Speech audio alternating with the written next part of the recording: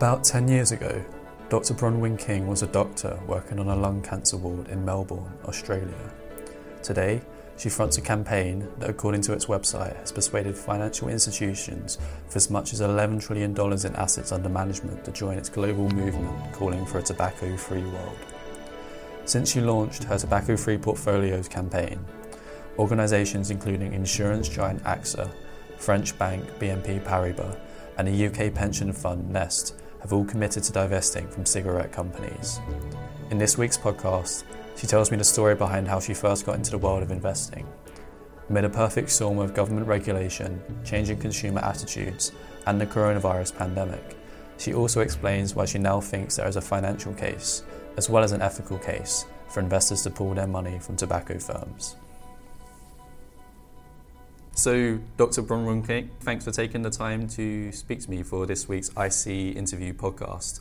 I think, as your title suggests, you originally trained in medicine, not finance. So how did you get involved in the world of investing? Thanks so much for having me, Oliver.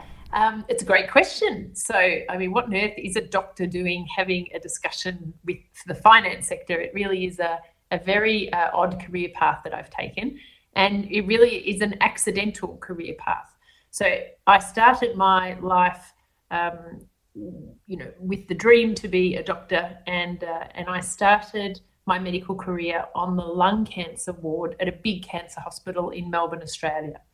And of course I knew that tobacco was bad, but that 3-month experience really gave me a front row seat in a very bad show that I just couldn't imagine. I was seeing people every day in their 40s, 50s and 60s who were suffering from tobacco. And unfortunately, tobacco causes very severe diseases that often can't be cured. And it really showed me what tobacco does to people, not just the actual person, but their family and the community. And it left a very deep impression on me. And then 10 years later, I was specialised as an oncologist. And I found out by accident that my compulsory pension plan was investing my money in big tobacco. And that was the moment that really changed everything for me. And how did you come to find that out by accident? Well, I was actually buying a house with my husband, and I sat down with the accountant, and the accountant said, look, you really need to sort out your finances. How much money do you have in your pension plan? And I knew that pensions existed, but that was about it.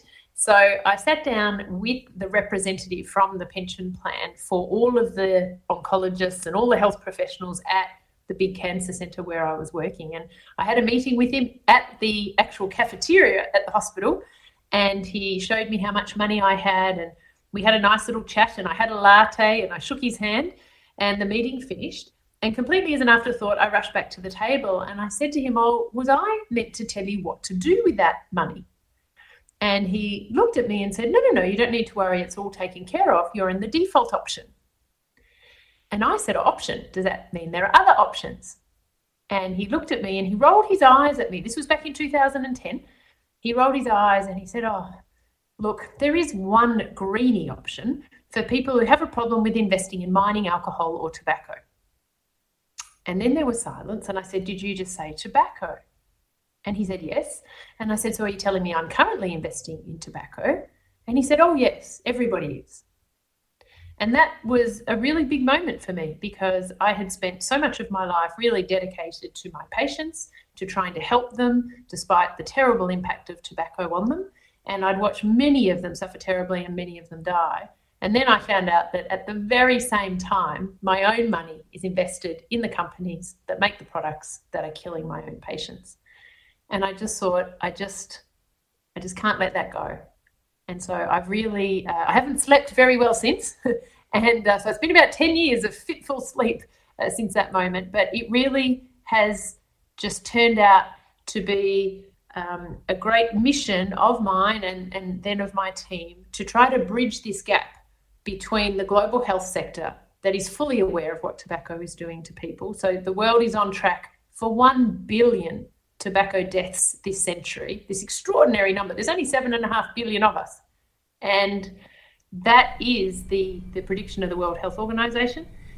And we need to bridge that gap with health and finance because the problem is too big and it can't be fixed if the finance sector just continues business as usual, which is investing in tobacco, lending money to tobacco and insuring tobacco. That's got to change. And after that initial shock, finding out about your own money, what were the first steps for turning that shock into a broader campaign? Well, first of all, I just had to find out more about it. So I remember asking the pension plan representative if he could just tell me where I had exposure to tobacco in my portfolio.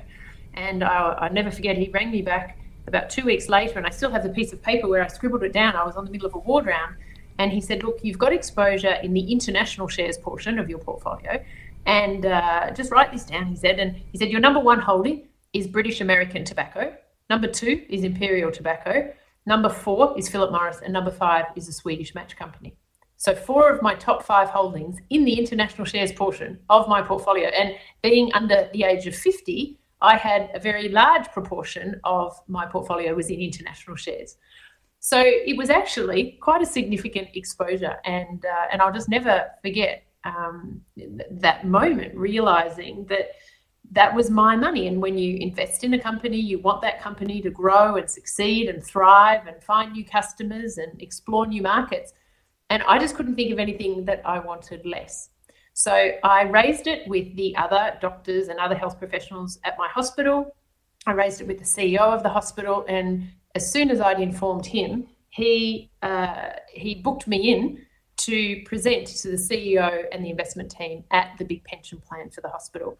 And that started a conversation which has now turned into thousands of conversations in dozens of countries around the world, really calling on the finance sector to reconsider their views on tobacco and to learn a bit more, to appreciate that tobacco really is a very unique product and requires a different approach to almost anything else.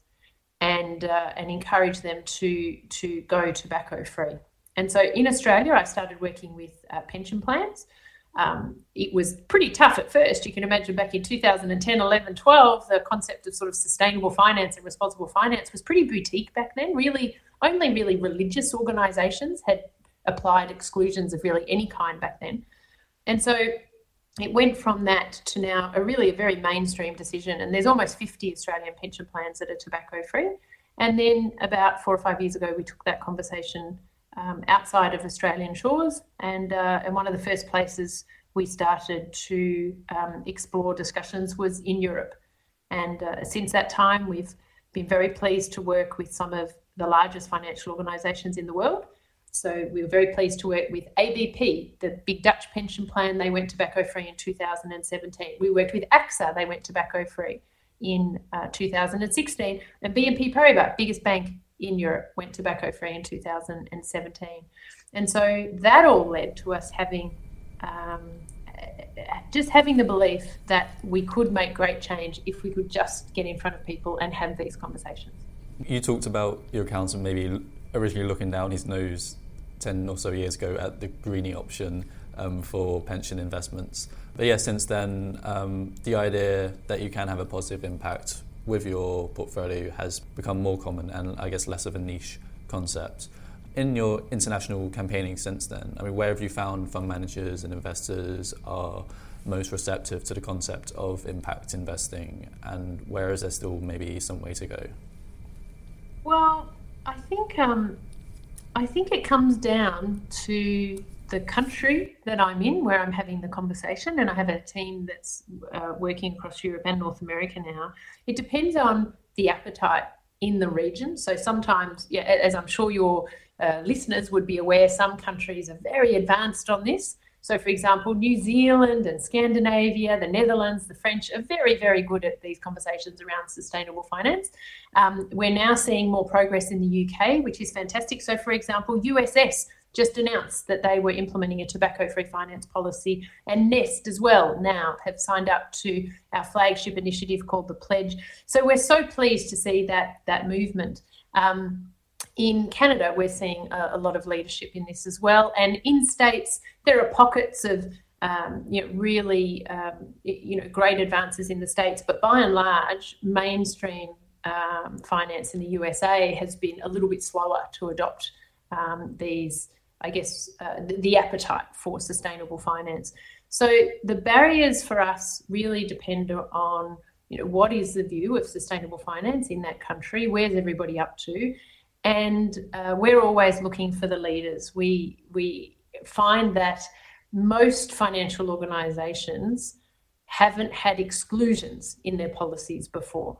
So when we are asking them to apply an exclusion, it's a bit of a quantum leap for them. It's a different way of thinking. It is reinventing a previous strategy that they have had. And so it does take some time, and it does take some commitment from the leaders of a financial organisation. But once we get right in front of the right people and inform them, I have to say I've never met a finance leader who feels good about investing in tobacco.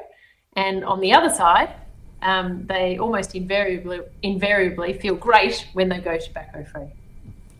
You've mentioned some of the world's biggest asset managers and the world's biggest pension companies have signed up to your pledge. Your website says you've got billions in asset under management signed up to the tobacco-free portfolios. Trillions now, Oliver. Trillions. It's 154 financial organisations as of today. We got an extra one today, so we're very happy about that. And they control combined total of $11 trillion US. So sorry to jump in there, but that's such a nice big number. We have to get that one right. Yeah. Who is it that joined the campaign today? National Australia Bank, one of the big four banks in Australia. So we're very pleased to welcome them on board. So with all that money committing to divest from tobacco, has Big Tobacco become aware of your campaign and how they responded to it? Yeah, so we're sure that Big Tobacco is aware of this work, and we are at Tobacco-Free Portfolios aligned with the United Nations and the World Health Organization in that we have an absolute non-engagement policy with the tobacco industry. So, we don't have any communication with them, and that will always be the case.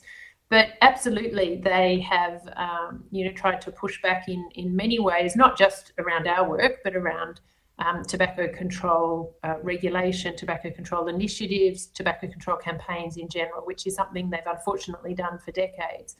And so we have seen that, especially this year, we've seen tobacco companies try to join many different kinds of sustainability initiatives, and they've tried to sort of adopt the word sustainable or the SDGs, or try to, from our point of view, we would say it's trying to improve their social license to operate, when in fact, we would certainly argue that they don't deserve a social license to operate at all.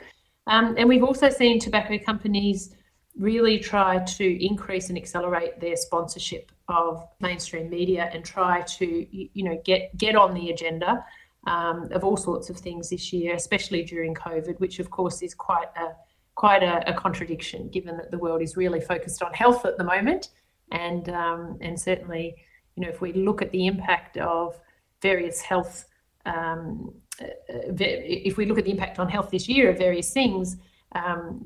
COVID has obviously been the really dominating impact in 2020, and at the moment, COVID has tragically caused about 1.3 million people to lose their lives this year, which is tragic. But if we look at the number of deaths from tobacco, at the moment it's approximately 6 times greater. So the scale of impact of tobacco is really extraordinary, and something that we shouldn't divert our attention from. I spoke with filmmaker Richard Curtis recently about his new campaign, which is similarly calling for more ethical pensions.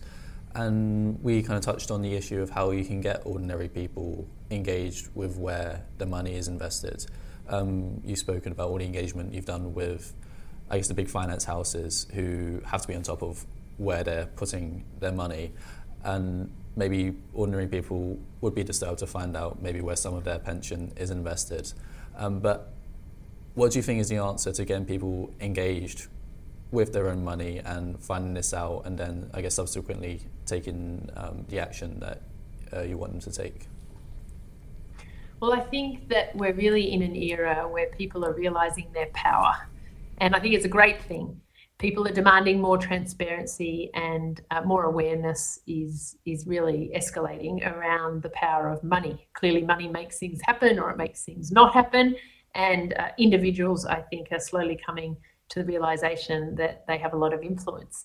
So I think that we will see increasing obligations on pension plans to disclose what they're investing people's money in, which will make it easier for people to make a choice. Are they happy to have their money invested in X or Y, or would they rather it not? And so at Tobacco Free Portfolios, we have a new tool to make it easier for people to see if their pension is invested in tobacco, and it's called the Tobacco Free Finance Pledge Stamp, and it's a stamp that organisations, big pension plans or banks or insurers, they can adopt if they've signed the Tobacco Free Finance Pledge.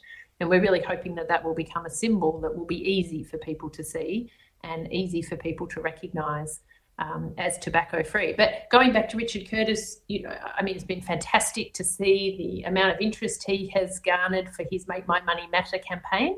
And I think it really speaks to the millennial generation. It speaks to people who care about the planet, who care about fairness, who care about basic human rights.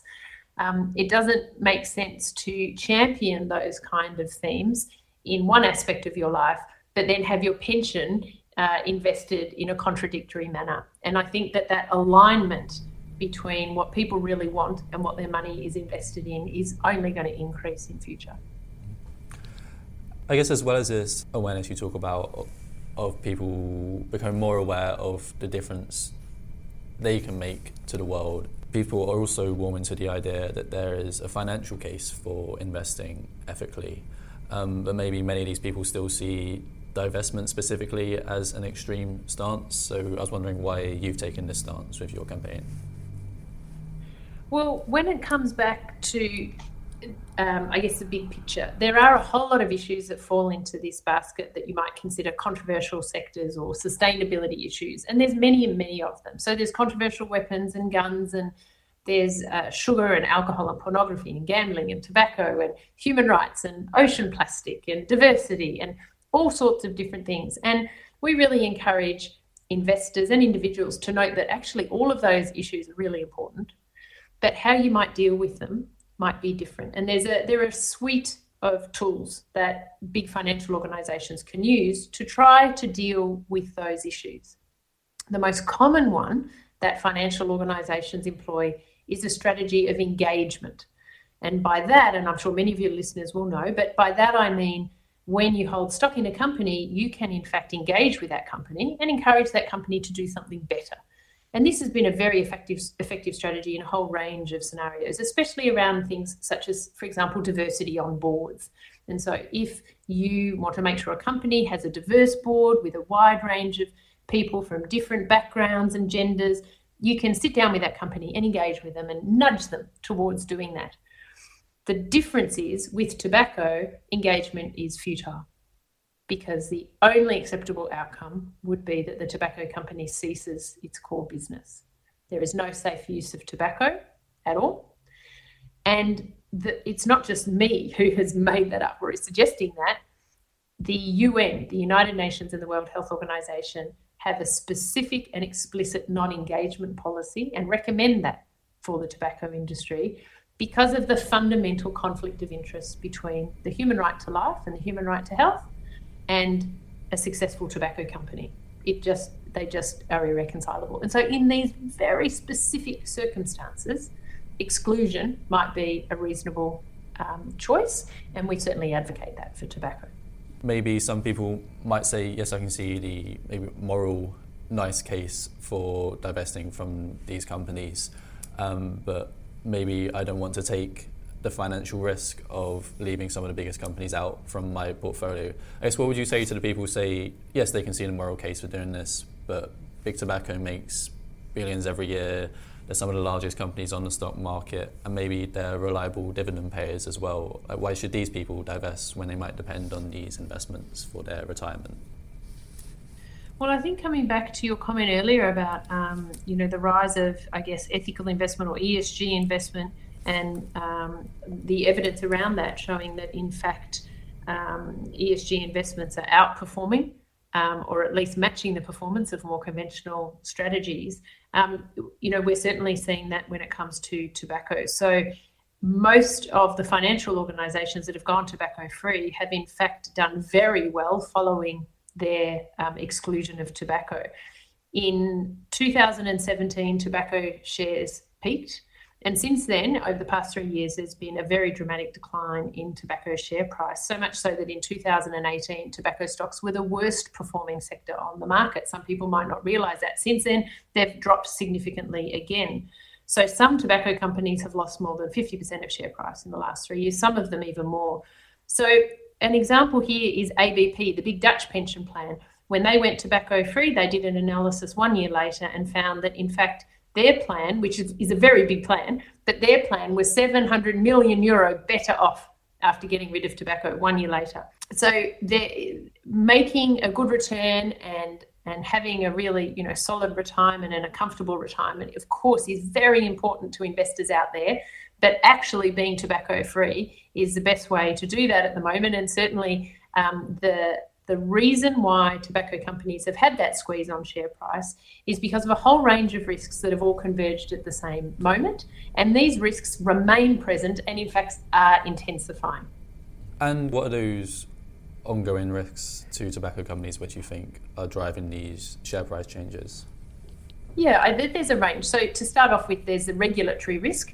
So there are 182 parties, which means countries, that are signed up to the UN Tobacco Control Treaty. And those countries have said that they're committed to implementing tougher tobacco control regulation, which reduces the number of people smoking. There's a litigation risk whereby, there's a whole range of different litigation cases going in many, many countries. But the one of most interest, I think, is if we look at the case of Quebec Province in Canada, they sued the tobacco industry to recoup the health costs that were incurred by the state because of tobacco. And it was a very long legal case, but they won. And this has set off a chain reaction of other provinces in Canada, but other countries as well, such as Brazil, that are now looking at suing the tobacco industry for the costs that they would otherwise externalise to the community. Their argument is that those costs should be on the balance sheets of tobacco companies, not incurred by the government. So there's a litigation risk. Human rights risk is a very big issue. So I have to admit, before I got involved in all of this, I did not know that the tobacco industry significantly relied on child labour in its supply chain. So the US Department of Labour has a list of 16 countries that use children for tobacco farming. And an estimate was made recently that there are 1.3 million children around the world involved in tobacco growing, which is obviously completely unacceptable and completely unsustainable as a business model. And then the other really big risk that has got a lot of airtime of late is that the number one ocean plastic is cigarette filters. Now, many of your listeners probably are not aware of that, and I also was not aware of that until quite recently. I thought it was plastic bottles or plastic straws or plastic bags, but in fact it's cigarette filters. And we know that the world is increasingly putting its attention towards the environment and how we do need to be more sustainable in that respect. In addition, tobacco farming accounts for 5% of global deforestation. So 5% of deforestation because of one product that invariably harms people. So it is, there's a whole range of risks you can see from a whole range of different angles that are all squeezing at the same time to really throw into question whether tobacco companies should have a social license to exist at all. So yeah, you have all these ongoing headwinds for tobacco companies that you've just described, but just looking at the most recent results for various tobacco firms around the world, coronavirus seems to maybe produce some mixed outcomes for them. I mean, some have reported positively on cigarette sales, while others have reported big drops in revenue. I mean, maybe with more spare income and time, people are lighting up more at home, or maybe people are more aware of their health and they're buying less cigarettes. And what do you think will be the long-term effects of the events this year on the tobacco industry? Well, that is a really interesting question, and I'm not sure if I can predict, but I mean, I think the point you raised is really important to note, which is that many people this year have prioritised their health more than ever before. We've also seen here in Australia unprecedented numbers of people have contacted our Quit line, which is our service to help people quit smoking. And we have seen that in many other countries.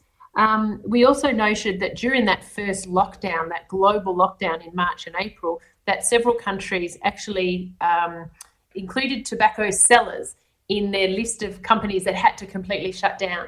And so we do think that that probably did encourage some people to quit because they simply couldn't access cigarettes in the way that they previously had. It's true that that this may be mixed around the world, and I think we're really in an early phase where we're gathering data and seeing that impact. But clearly COVID's going to be around for a while, and we know that it's a disease that has a terrible impact on the lungs and the heart and the blood system, and so does tobacco. We know that if you get COVID and you're a smoker, you are much more likely to have a serious illness, to end up in intensive care, and tragically to pass away from COVID. So we would certainly encourage anyone who is smoking to really consider quitting. There's really never been a better time. So you're saying how this year it seems like more and more people are quitting smoking, and that might in turn materialise in a fall in cigarette sales for tobacco companies. But Imperial Brands and British American Tobacco probably still have some way to go before being knocked off the FTSE 100 in the UK, for instance. And younger generations might be smoking less, but we still have some decades before the older generations have passed away. And it could be some time before those various regulatory and consumer-related risks that you're talking about to tobacco companies materialise in a kind of existential financial impact for these firms. So when are you realistically hoping we'll see the end of big tobacco? That's a great question, Oliver. And I don't know if I can look into my crystal ball and give you a really accurate answer there. But I think that when we think of how to bring an end to what we call the tobacco epidemic in the world of health, we have to acknowledge that it's a very complicated problem. And it means that it's going to require a multifaceted approach to bring it to an end. And it will consist of many iterations of different efforts. So, for example, you're right, it takes some time for countries to implement different policies. But once they do implement them, they then usually strengthen them. And each next step in that journey of tightening regulation does result in a better educated population and more people having a totally smoke-free life right from the start, and current smokers are encouraged to quit. It's certainly important to point out that we don't leave middle-aged and older generations to just continue smoking their whole lives. It's really important that we encourage quitting so that we can really speed up the end to tobacco. But regulation is one element, education is another element, having political leadership and being really bold and innovative with new tobacco control regulation is important. But finance is absolutely crucial. There's just no way we can bring an end to this if all of the big pension plans and sovereign wealth funds in the world continue to invest in tobacco. If banks keep lending them money, if insurers insure them, it just undermines all of the great work of all of the other sectors of society. And I think the Sustainable Development Goals have really thrown a fresh light onto some of the world's biggest problems, showing that we need genuine partnership across sectors to really address big global challenges, and tobacco is absolutely one of those. So how have you gone about achieving a tobacco-free portfolio yourself? Is all your money now invested in ESG or impact funds? That is a great question. Well, you know what? Initially, when I found out that my pension was invested in tobacco, the pension plan that I was with had one, what they called green option. And at the time, I felt that I actually had a bit more influence if I stayed in the regular option and just advocated for that to be changed. And eventually that is what happened. In fact, it was only 2 years later that is what happened. The default option changed and went tobacco free. And so we know that can happen, and we really encourage, the default and the baseline to be tobacco free. But I think I am getting to the middle ages. I don't like to admit that. I am there, I'm afraid. But I think that if someone in my age group is really passionate about this and cares a lot about this, I know that people younger than me, half my age, they just won't be as patient. They will want to match their choices with their investments in an instant. And so I really encourage any finance leaders out there to make sure they're as transparent as possible about what is in the portfolios, what is in the funds that they are offering, so that people can really, make those choices and make them quickly. Dr. Bronwyn King, thank you so much for your time today. It was great to hear about the last 10 years of work you've been doing and your plans for the future of tobacco-free investing. So thanks again for your time. Thanks so much, Oliver. It's been great to be here, and I'd love to hear from any of your viewers and keep the conversation going. Thanks so much.